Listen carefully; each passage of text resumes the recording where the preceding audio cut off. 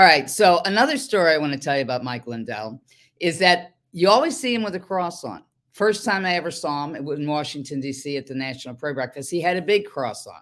He is a Christian, and it's great because he's not afraid of his faith. And one of the other things you can get beyond the 100 products that he has, like the slippers that I've talked about, or the small pillows for your back if you're sitting too much in a chair, is you can get some religious pillows. Now, here's one. This has to do with Noah and the ark. And on the back side, they have stories about Noah and the ark. Now, some people may be offended by that because they think it's politically incorrect to talk about your faith or politically incorrect to call yourself a Christian. I think it's terrific in this day because the world has gone to hell, and we all know that. And it's good to know that even if you have grandchildren, you have young children, you want to get their morals and their values in order, you can always, and it's not just Noah that Mike Lindell is pushing. He's pushing all the biblical stories on these small pillows for kids. So if you're interested in having your kids introduced to some values and some Christian values and Christian beliefs and the stories in the Bible, go ahead and order any of these biblical pillows from Mike Lindell. Now, how do you get them? You get them by the promo code CDM. That's us. So just put in promo code CDM and you can get a biblical pillow for your grandchildren or your young children. And now let's get to our guests. So today on American Conversations, special guest, a man I've come to admire, Dr. Aaron Kheriaty. Welcome to American Conversations. Thanks, Christine. Your story is not unusual because I've been speaking to a lot of doctors, but you certainly have taken a stand. And as a doctor, you spoke out and chose not to take a vaccination while teaching at the University of California at Irvine. Tell us what happened. So back in, it would have been July of 2021, I published a piece in the Wall Street Journal arguing that university vaccine mandates, which were starting to roll out at that point, were unethical. They contradicted basic principles of medical ethics going back to the Nuremberg Code that was developed in the wake of World War II and the atrocities of the Nazi doctors. And the central doctrine of that was the doctrine of informed consent, the right to decide what goes into your body, the right to refuse a medical intervention. And so I took a public stand against the idea of COVID vaccine mandates pretty early on, before a lot of the mandates were finalized. So at that point, my own institution, I was a professor in the School of Medicine at the University of California, as you mentioned, at UC Irvine. And teaching ethics. That's right. Yeah. So I spent about half my time doing work in the Department of Psychiatry, and teaching, supervision, clinical work. And the other half of my time, I directed the medical ethics program there, including the ethics committee and ethics education for the medical students. So I was an academic physician and a bioethicist. And that's why I felt like, when this policy was being rolled out, I needed to say something. And in fact, I was on the committee that formulated pretty much all the other pandemic-related policies for the university. They had representatives from all 5 of the UC hospitals on this committee that created a ventilator triage policy, that created policies for how to allocate the vaccines early on when there was a limited supply of them. So sensitive, pandemic policies. And yet when it came time to deliberate on the vaccine policy, there actually wasn't really any meaningful deliberation. The policy came from the top down. Our committee wasn't really involved in that. And so I felt that I had to stand up and at least make a public case that I thought this wasn't a good idea. When the policy was finalized, I had already had COVID back in 2020, had recovered. My family got it. They all made a good recovery. And the evidence was clear at that point that the natural immunity from having had the infection was superior to the immunity that you get from the vaccine. So we are already seeing a decline in vaccine efficacy, especially against infection and transmission. We were seeing early warning signals that there may be safety issues with these vaccines that did not necessarily come up in the published information from the clinical trials. So I had concerns about the idea of people with natural immunity getting vaccinated. So people in my situation, I could see no empirical evidence that vaccines would improve my immunity. And there were at least half a dozen studies at that point suggesting that actually your risk of side effects is even higher if you've already had COVID. So we're talking about an intervention that's not going to help me. It's not going to improve my immunity. That may, put me at risk of adverse effects. It's not going to help anyone else because it was clear by then that the vaccines did not stop infection or transmission. This is a clear case in which, I and others that were similarly situated should have been able to exercise our right of informed consent and our right of informed refusal. So did I you, decided, Aaron, pardon me for interrupting for a second. Yeah. Did you know at that point in time about the vax injured? Were you fully aware of the scope of the vax injured? Not to the degree that I am now, but I certainly was seeing the early safety signals in VAERS, and there were many of them. The only one that was followed up on rigorously was myocarditis. So that's the one that we hear discussed frequently, which is good. It's good that we're actually paying attention to that now, at least some attention to that now. But there were many other safety signals having to do with autoimmune conditions, right, gastrointestinal conditions, neurological conditions. None of these have actually been rigorously followed up on by the CDC. Well, they haven't. Let me put it this way. I can tell you, having interviewed a lot of vax injured and put them on camera starting last year, that in fact, the FDA, the NIH, the NIAID, and the CDC are all informed about the vascular and neurological injuries. They have spoken to vax injured, and they have yet to do what they did for the cardio injuries, come out publicly and put the warnings on, even though there's a plethora of evidence. Yeah, no, it's very concerning. And I think in some ways, the most alarming evidence comes from a particular statistic that you cannot game and that you cannot spin, and that's all-cause mortality.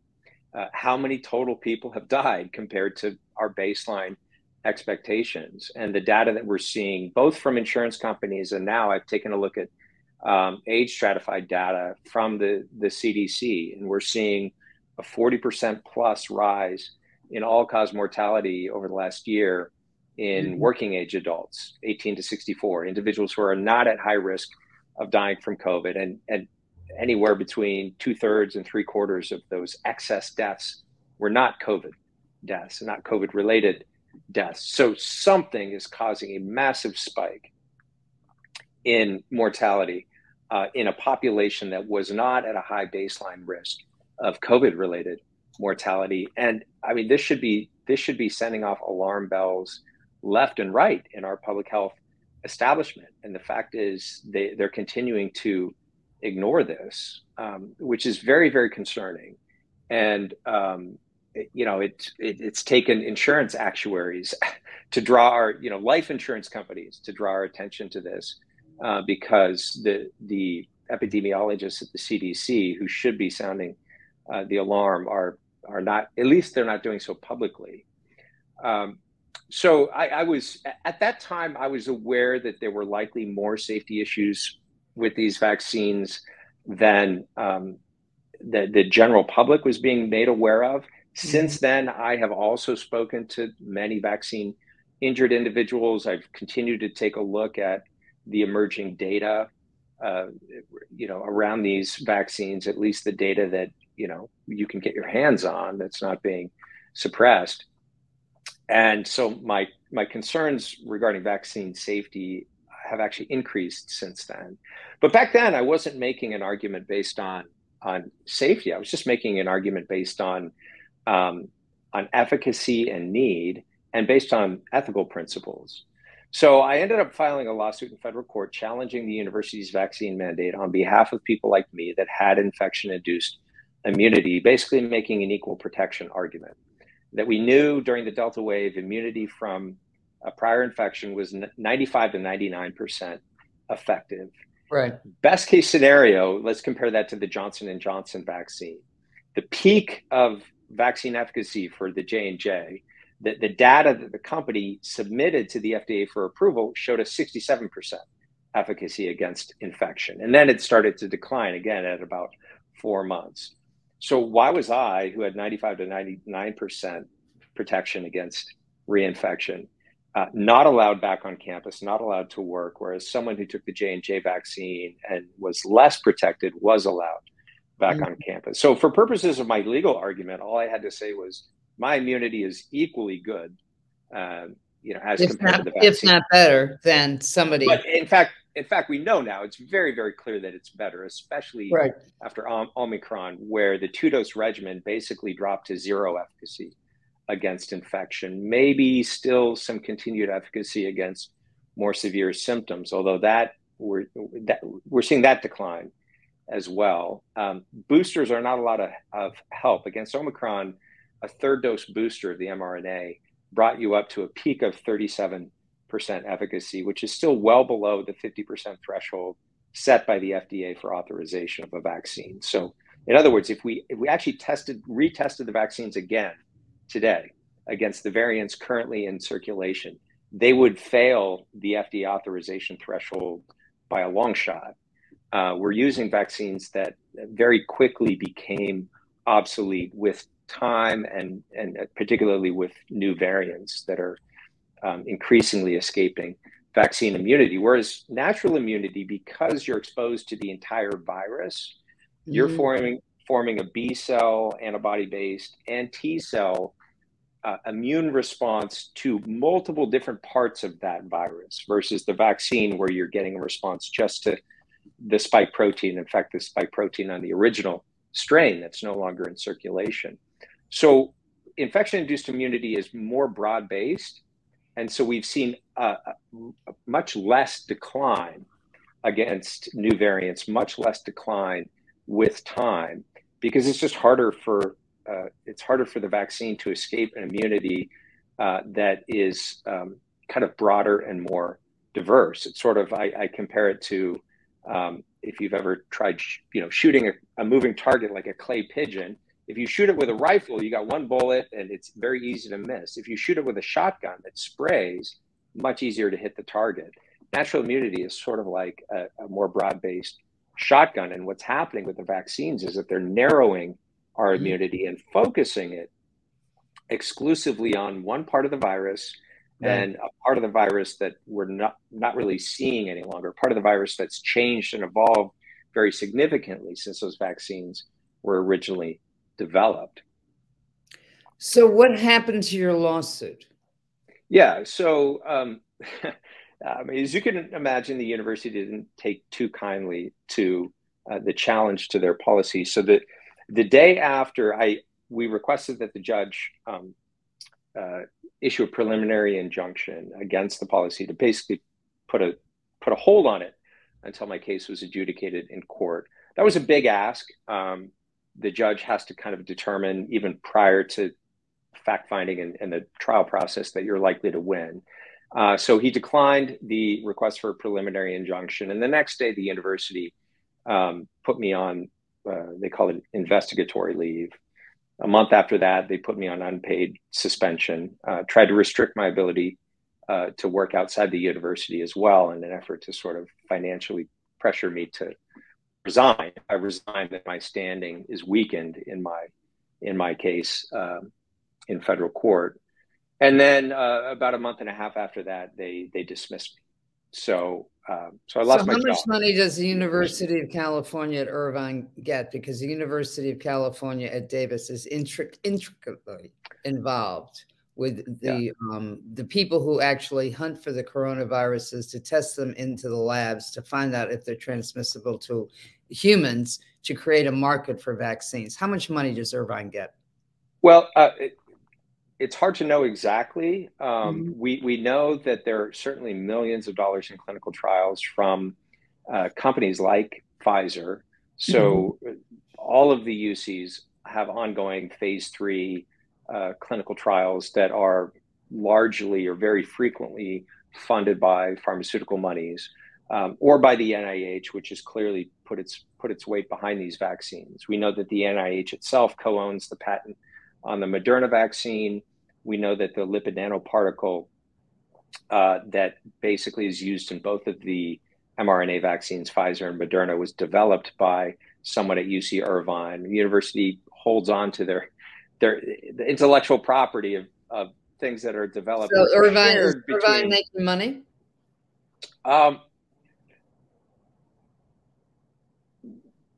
You don't know. Possibly. We don't know. Yeah, we don't know. We've requested some information for purposes of our case. Some of that information has been released by the university. Some of that information isn't. So given the kind of legal status of my case, I'm not going to comment too much on things that may end up coming out in trial. Long story short, I was making a constitutional claim based on the 14th Amendment. The judge in the district court didn't think that I had a constitutional claim. And the reason that's significant is that if I'm making a constitutional claim that a constitutional right is being violated, the court has to apply a higher level of scrutiny, which would allow for actually weighing the empirical evidence on natural immunity.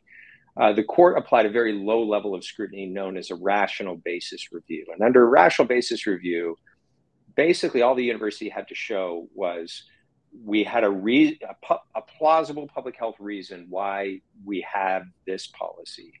They don't have to show that their policy actually achieves the purpose for which it was instituted. They don't have to show that their policy is narrowly tailored. So, the court show that it failed. Or they show that it failed. They just have to show that they had a plausible reason for it. It could, potentially capture too many people, like not be necessary for people with natural immunity. So given that rational basis review, that's interesting in terms of the burden of proof. That's exactly right. Because you could, it's like if it's a cop case, you stop a driver, you think the guy's got a gun, you pull a gun, you shoot the person. No, why would it be less burden for something like this when this vaccination could have killed you or injured you? Well, I think that's a very important question. And that's why I think, we have to understand that when you're talking about bodily autonomy, you are implicating fundamental constitutional rights. And, we can let the lawyers argue it out in terms of whether this should be a due process kind of claim or an equal protection kind of claim. But long story short, so we didn't prevail at the district court level. We have appealed to the circuit court level because I do believe, and my lawyer agrees, and many legal scholars that have looked at my case agree that there is a constitutional claim implicated, in which case the court needs to have an intermediate or a strict level of scrutiny applied. And that will actually allow us to get into the science behind the policy and the science behind my claim. And when that happens, the science is actually very clear. And it's only become more clear since I originally filed that case. The gap between infection-induced immunity and vaccine-induced immunity has only widened since I filed the court case in August. And, it's become more obvious that I'm the safest person to be around on campus in terms of infection and transmission. So that's where things currently stand with the case. So I left the university in December, started a private practice in Newport Beach. I'm doing some work with a couple of independent research institutes, a couple of think tanks, one of them in Washington, D.C., the Ethics and Public Policy Center, another one here in California called the Zephyr Institute. So I've continued my research, my public policy, public health related work, my writing, my speaking, and my clinical work. I will say, Christine, one thing that I do miss is that I was doing a lot of teaching and supervision of medical students and residents at the university. And that's something that I haven't yet been able to sort of replicate outside of the university setting. So I don't regret my decision. I think it was the right thing to do. And it's opened up new doors for me to explore some of my interests in other ways. But it was hard to leave in terms of saying goodbye to the students and residents that I was involved in their education. Well, it is hard. It is hard for people to stand up because sometimes you have to step outside of your comfort zone. When you do that, some people get upset about it. But the one thing I do know, having done investigative journalism, including criminal investigations for decades, the longer something wrong continues, the more you get the more you get the truth. Yeah. You try to focus on it at the very beginning. It's a gut thing. It's a feeling. But the facts always come out over a longer period of time when a crime is committed. There's no doubt about that. Yeah. And I believe that will happen in this case. I mean, it's really hard to hide death certificates forever. That's why this all-cause mortality is so important, because it cuts through a lot of statistical noise. You know, we can argue about what caused the death. What was it? You know, was it with COVID or from COVID? Was this really due to a vaccine, or maybe it was some other issue? But you know, you can't hide the bodies forever. You know, there are certain statistics that just don't lie. And that's true, and there's also the testimony of the coroners now when they're in the coroner, when the bodies are in the coroner's office. I mean, you know, they're seeing things that they haven't necessarily seen before. In terms of blood clots. That's why it's important to get these autopsies. When you have a sudden death of an individual who otherwise looked healthy, you know, that could be an important clue if there's a new trend that's emerging. You know, that begins with case reports. Larger studies always begin quote unquote anecdotally. You know, that's how research works in medicine. You start noticing a pattern. People who are paying attention notice something that's unusual. They raise the issue. That early data is almost never definitive, but it's a signal that, okay, something may be going on here that requires more rigorous investigation. And then you move on from there. If those early safety signals are suppressed, or if people are vilified for raising those questions, then you never get to the next steps where you actually do the more rigorous investigations. And that's a very worrisome thing for the advancement of science and medicine. So, Dr. Aaron, you're a bioethicist. You teaching ethics. You understand science. You have a clientele of patients who come to you for counseling. Right. You have patients who have traumatic experiences. Some of them even have schizophrenia. What is your assessment of what the hell happened in 2020 and what the hell happened with these vaccine mandates in 2021? Yeah.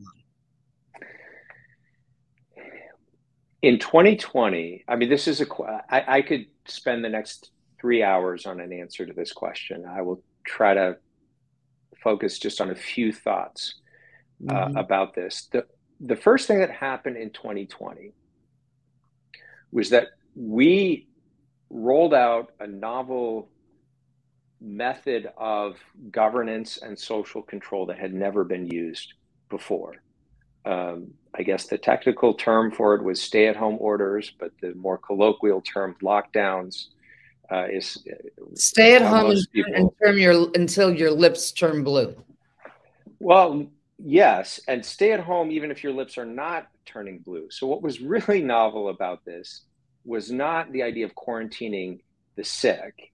And you're referring to, you know, don't go seek early treatment until your lips turn blue. But what I'm talking about with lockdowns went beyond even that, as bad as that was, that we didn't offer people outpatient treatment, and they had to wait until they couldn't breathe before they went into the hospital, at which point they were put on a ventilator and remdesivir and had very high mortality afterwards. But what I'm talking about is this idea of quarantining healthy populations, the idea of everyone staying at home, whether or not they were symptomatic, has never been done before in the history of managing pandemics, ever. And pandemics are nothing new. So in early 2020, people kept talking about COVID is unprecedented. no, I'm sorry, COVID is not unprecedented. It may have been unprecedented in our lifetimes, but we have a major epidemic or a major worldwide pandemic every 100 years. And this one came right on schedule, like clockwork, about 100 years after the 1918 Spanish flu pandemic. We can look at epidemics and pandemics going back in history, all the way from, the Hebrews of the Old Testament who quarantined lepers, to the Justinian plague in the late Roman Empire that many historians believe, contributed to the fall of Rome. It was likely a smallpox epidemic. People figured out and have known for literally thousands of years about quarantine and social distancing, and actually having people who have recovered from an illness care for those who are sick because of, the natural immunity, basically. We didn't know the mechanisms of these infectious diseases. We didn't understand viruses and bacteria, but human beings figured out a lot of helpful public health measures to deal with these sorts of things. But one thing that we have never, ever done historically is quarantine healthy people. And the reason we haven't done it is because it doesn't work and it inflicts massive collateral damage. So if we knew that, why did Dr. Briggs, Dr. Fauci, Dr. Redwood, and everybody else go along with this at the very beginning?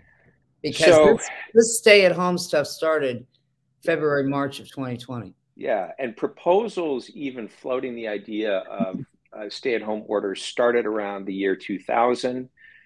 They were very often floated in the context of wargaming, biological terrorist attack type scenarios. So there was this process, which RFK Jr. talks about in the last chapter of his book on Fauci, of sort of merging of merging of the military intelligence industrial complex with public health and medicine. That is really novel over the last 20 years. And these new models very often emerged in that context that relied on sort of worst case scenario planning. And we saw that with the early mathematical models that came out of Imperial College London, for example, Niall Ferguson's model, which turned out not just to miss the mark, but to be so wildly exaggerated. I mean, it was off by several orders of magnitude. Not just, this guy missed the mark by 20 or 30%. It's like, it was as bad as the University of Washington's numbers. Gates was funding. So we had this worst case scenario disaster planning that terrified people, quite understandably. There's going to be, millions of American people dying in the streets and so forth. And I mean, I was worried about hospitals getting overrun in the early days as well, because we were seeing what was coming out of Lombardy, out of northern Italy. Nobody was talking about the fact that actually those hospitals get overrun with influenza, the last couple of years, on a seasonal basis because they're grossly underfunded. It's like all of that was just totally ignored. The fact that their medical infrastructure had been so weakened was totally ignored. And so we got into this mindset that there's going to be scarcity. And I was working through worst case scenarios as we were developing our triage policy. And none of us wanted to think about, running out of ventilators. So that was scary. Ventilators were not the right treatment to begin with. It should have been blood centers. There were actually, how did people get it so wrong? The thing we ran out of first was blood, because people were too afraid to go give blood because they were all staying at home. So we created certain shortages by our own policies that ended up being more problematic than. I mean, there was a time where they were sending doctors and nurses home because there was no one coming to the outpatient clinics because people were too afraid to go get medical care, right? So, I think what happened was there were economic and political interests that benefited from lockdowns. So if you just follow the money, you don't have to get conspiratorial about this. You just say, look, okay, what happened economically during the lockdowns? Well, a lot of people were harmed. About 200,000 small businesses in the United States went under. Most of those have not returned. But there was a massive transfer of wealth from the working class and the middle class, not just to the upper class, but to a very small number of tech elites in the upper class. So that the very top earners, both in terms of tech corporations and individuals, made $1 trillion basically during 750 billion during the lockdowns. Amazon, which has its headquarters in Seattle, lobbied West Coast states to lock down: Washington, Oregon, California. Is that because Amazon had some special knowledge of public health or viruses or pandemics? No. Because they would benefit from it. Look what happened to their stocks, right? You eliminated competition because I can't, the local guy is shut down during lockdowns, and I'm at home, but I need goods, so I'm going to order them online. So the big box, Amazon, the other big box stores that were capable of that kind of delivery and infrastructure made a killing, and the little guys got squashed. So this was actually an economic policy.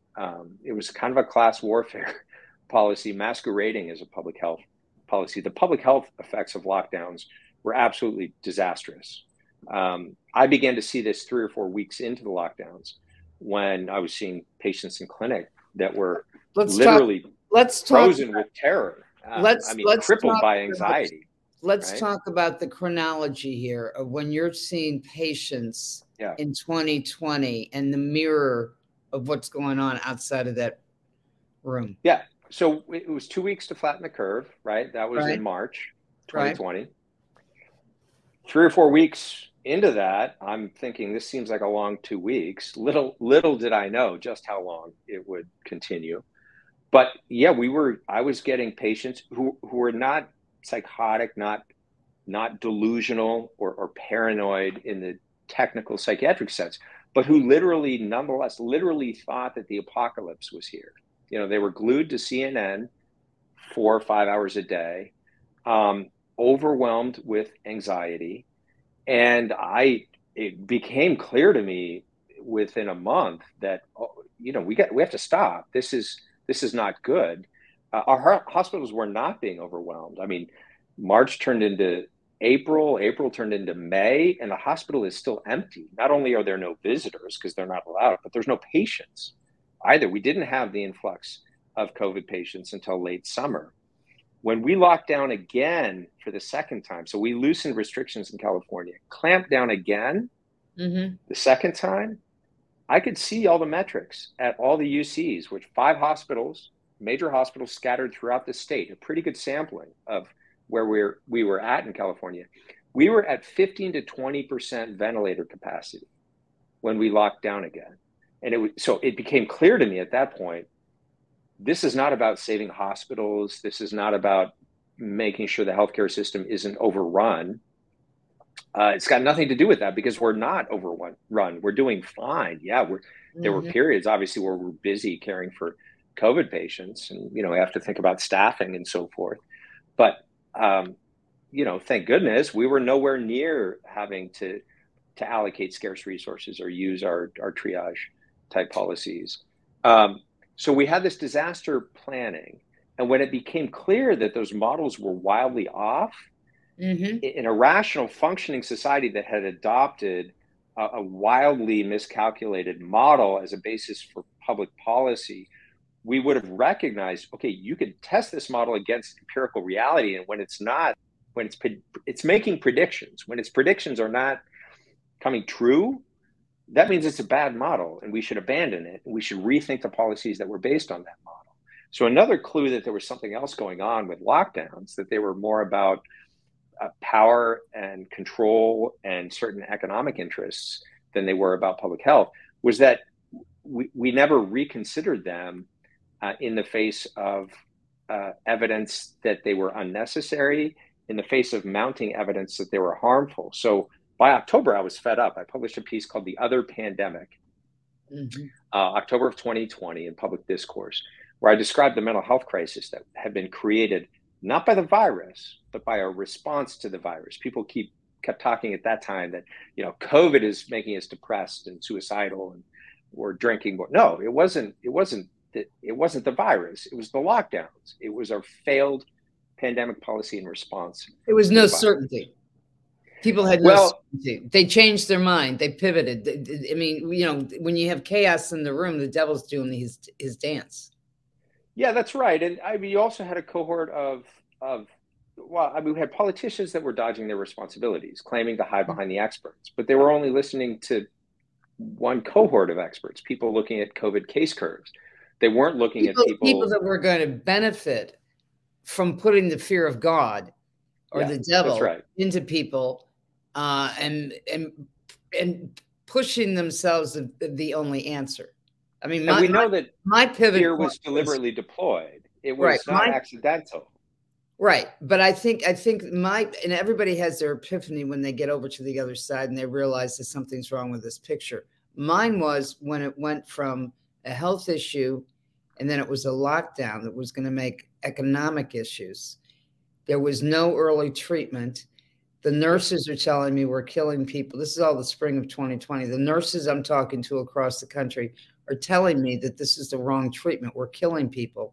The early treatment guys looking for money at the same time are telling me that everybody should be on blood thinners, antioxidants. All right.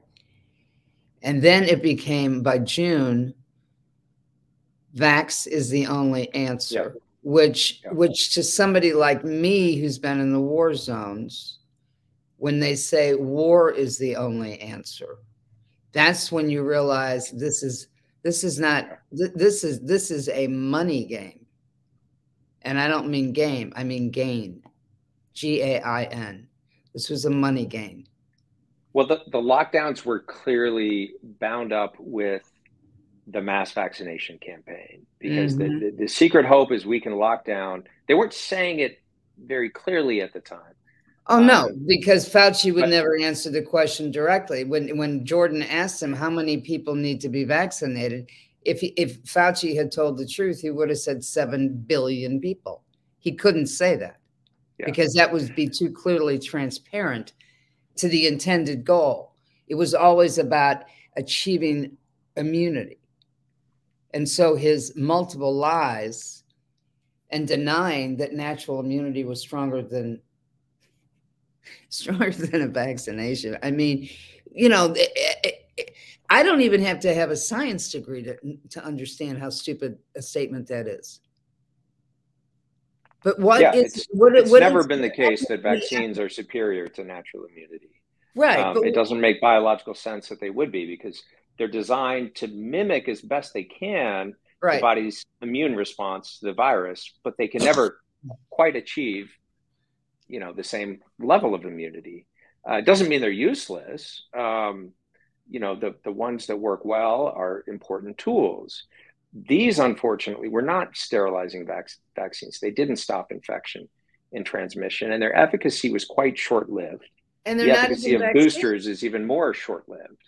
And there are serious emerging safety issues. So they're not even vaccines. I mean, this is like the Catholic Church defense attorneys using the words inappropriate touching when it was really raping a child. Yeah. And calling these vaccines when they're not akin to the traditional vaccines. They're gene therapy at best, or experimental therapies. Yeah, that's right. It was fraudulently sold as an apple, but it was really an orange. Yeah, that's right. Part of the fruit family, but a different fruit. I mean, it's very clever how this happened, but what happened to the medical community? What happened to the scientific? What happened to ethics in medicine?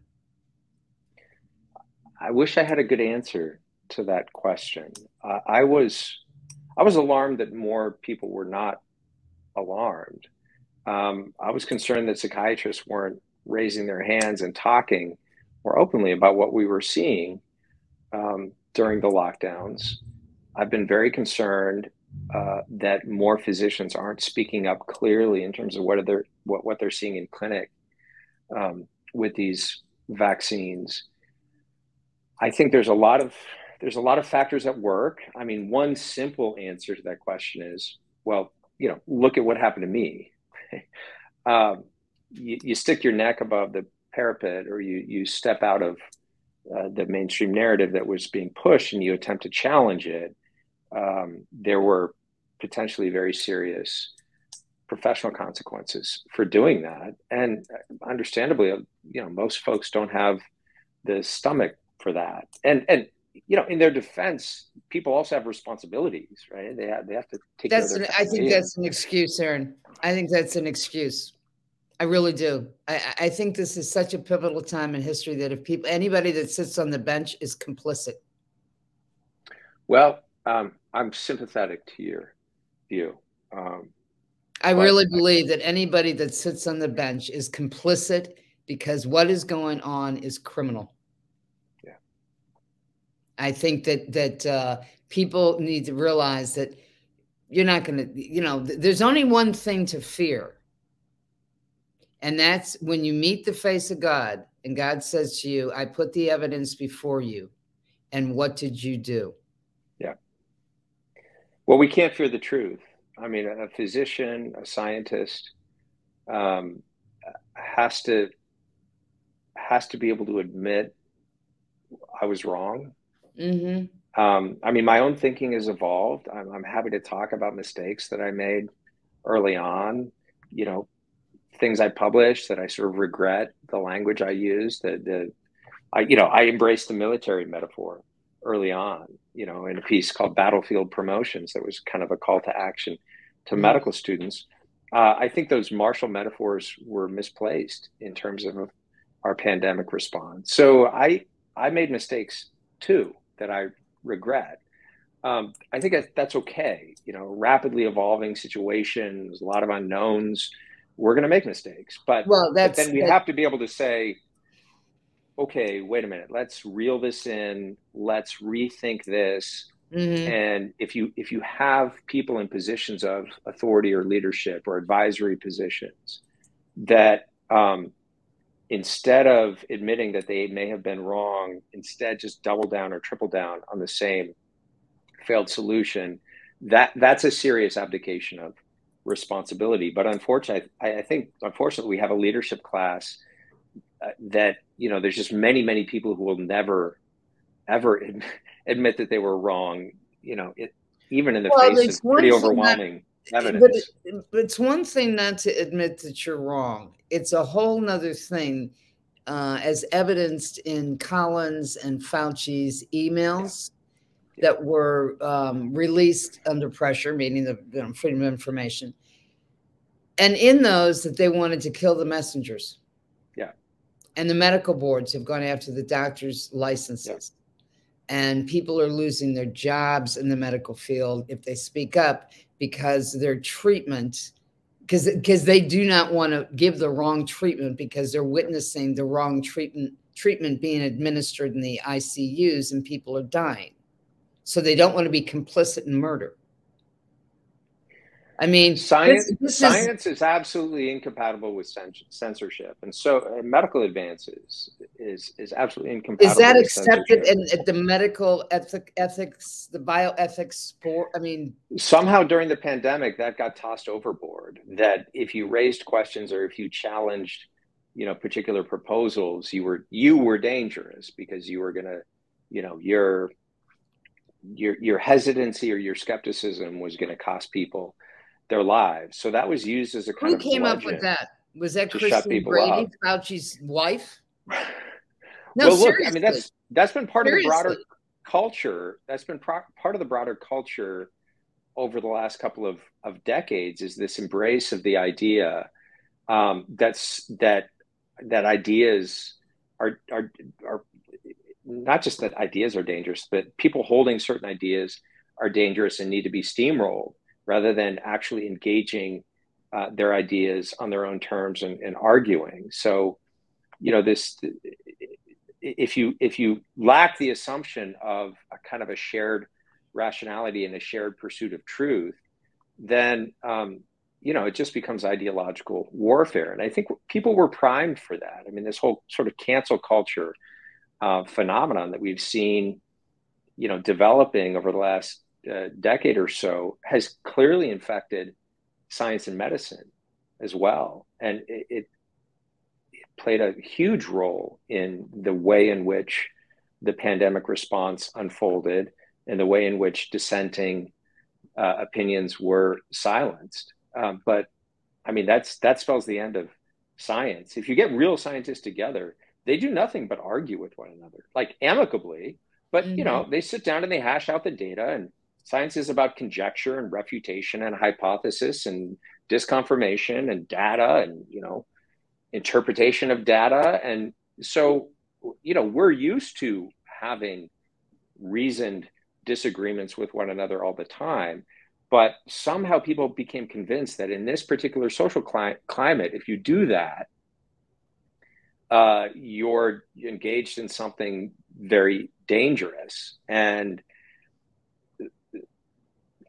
people, there was a lot of fear, and people that's because the leadership rationality under conditions of fear and in a climate of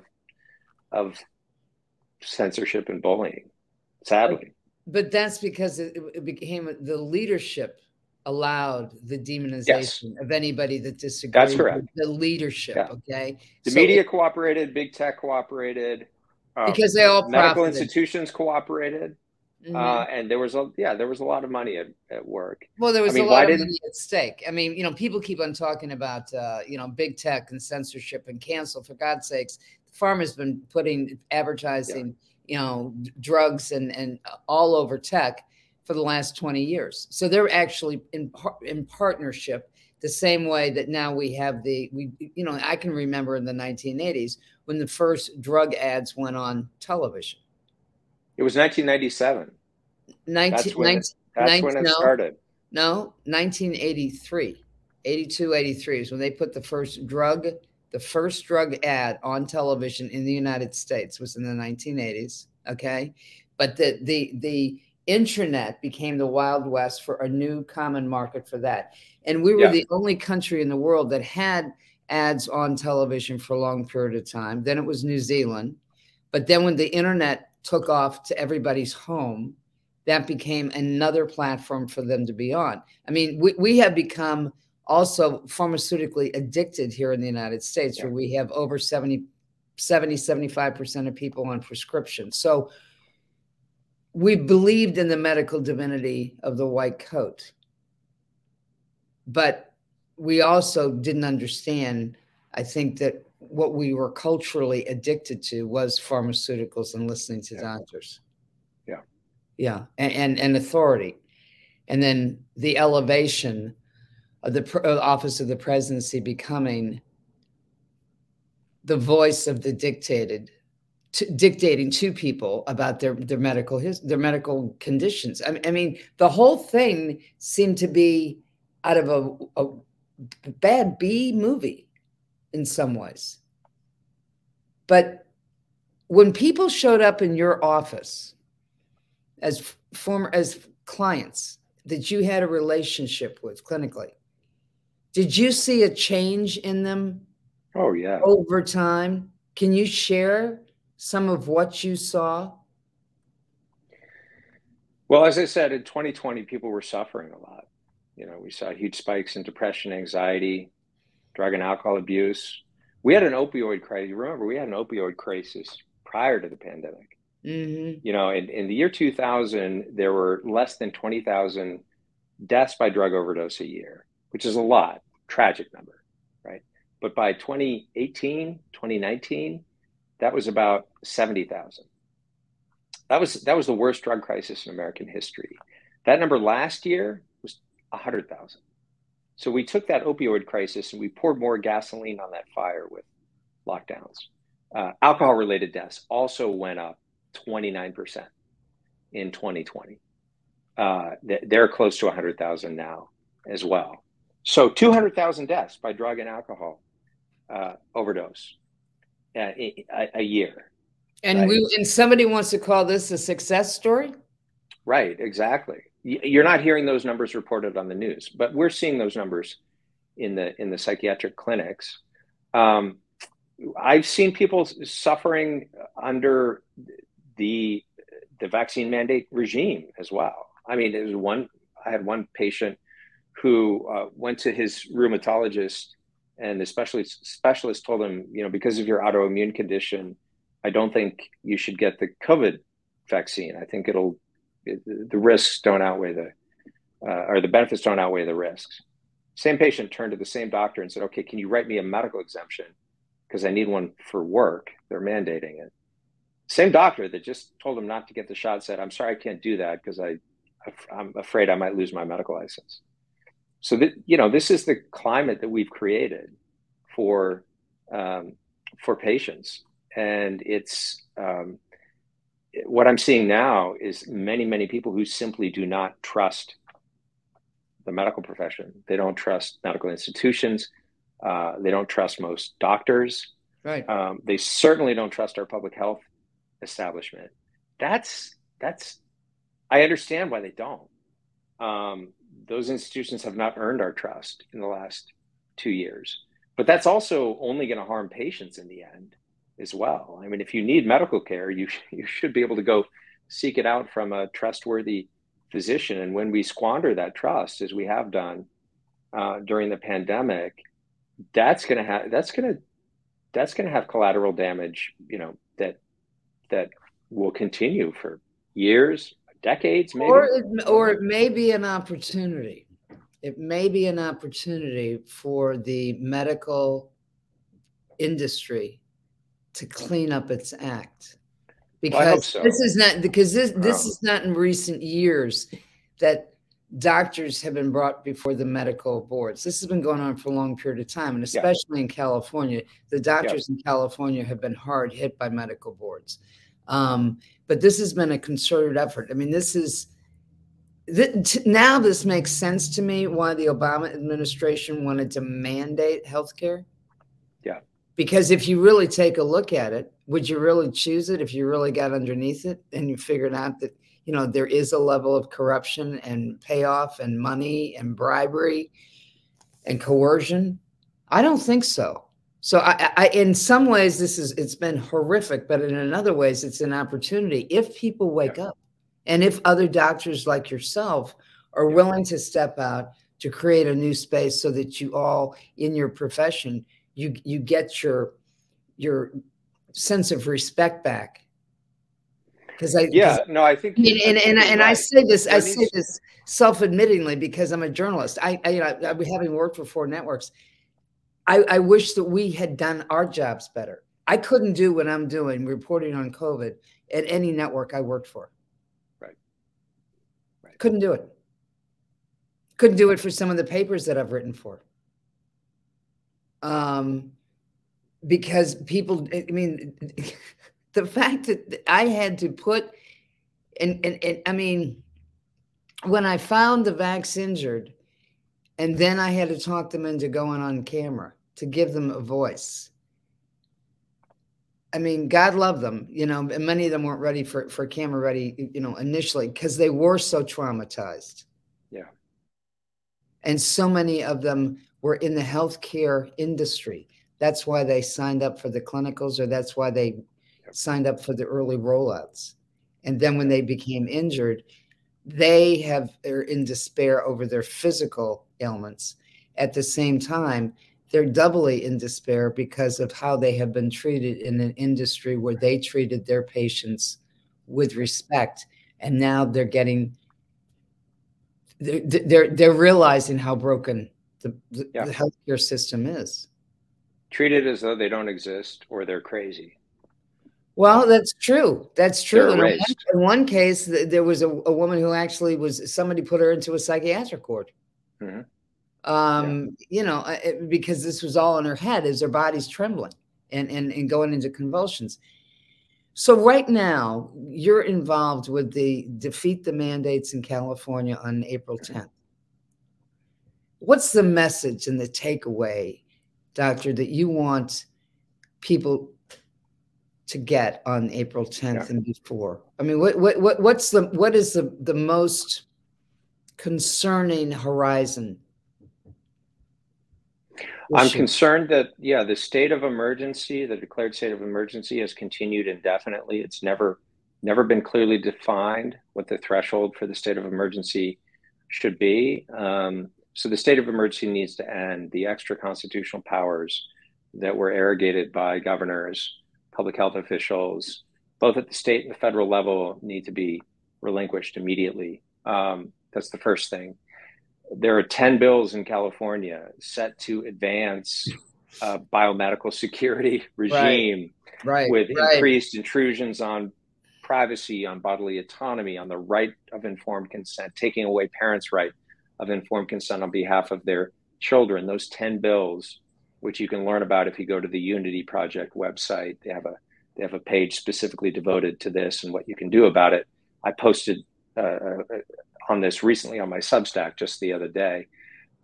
Those bills need to be defeated. California is a bellwether. It's kind of the tip of the spear when it comes to the trends that, you know, will be rolled out in other states if they succeed in California. So at the mandate rally, we've got to focus on that.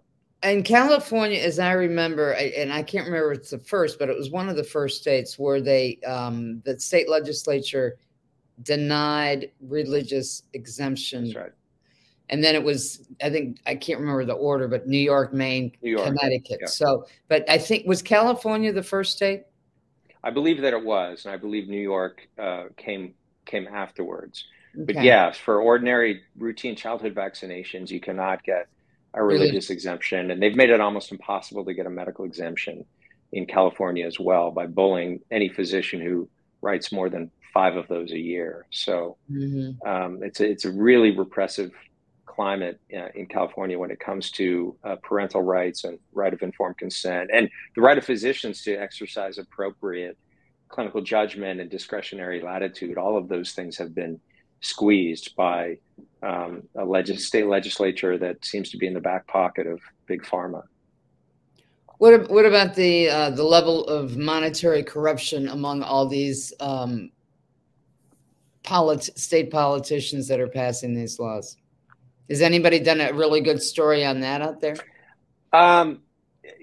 There have been here and there. You can read about, you know, one or another particular politician and look at, you know, the contributions that are made. But, you know, in terms of in the aggregate, I think that's probably a good project for an intrepid investigative reporter, just to see how, you know, some of the states like California, where certain pharmaceutical interests have been able to get more or less whatever they want. Right. You know, follow the money is a pretty good way for an investigative journalist to unpack. That's what we do. That's what we do. We look at where the ATM machine is, and the public should be concerned. They should be concerned. So, Aaron, good luck to you. Thank you, on April 10th. Please come back and anytime. You know, happy to do so. As your case moves forward, or you see observations, or you think that people need to know about X, Y, and Z, because I think it's really important for doctors like you to be acknowledged and to be given a voice. Thank you. Thank you. Well, I appreciate this conversation. I do too. Thank you.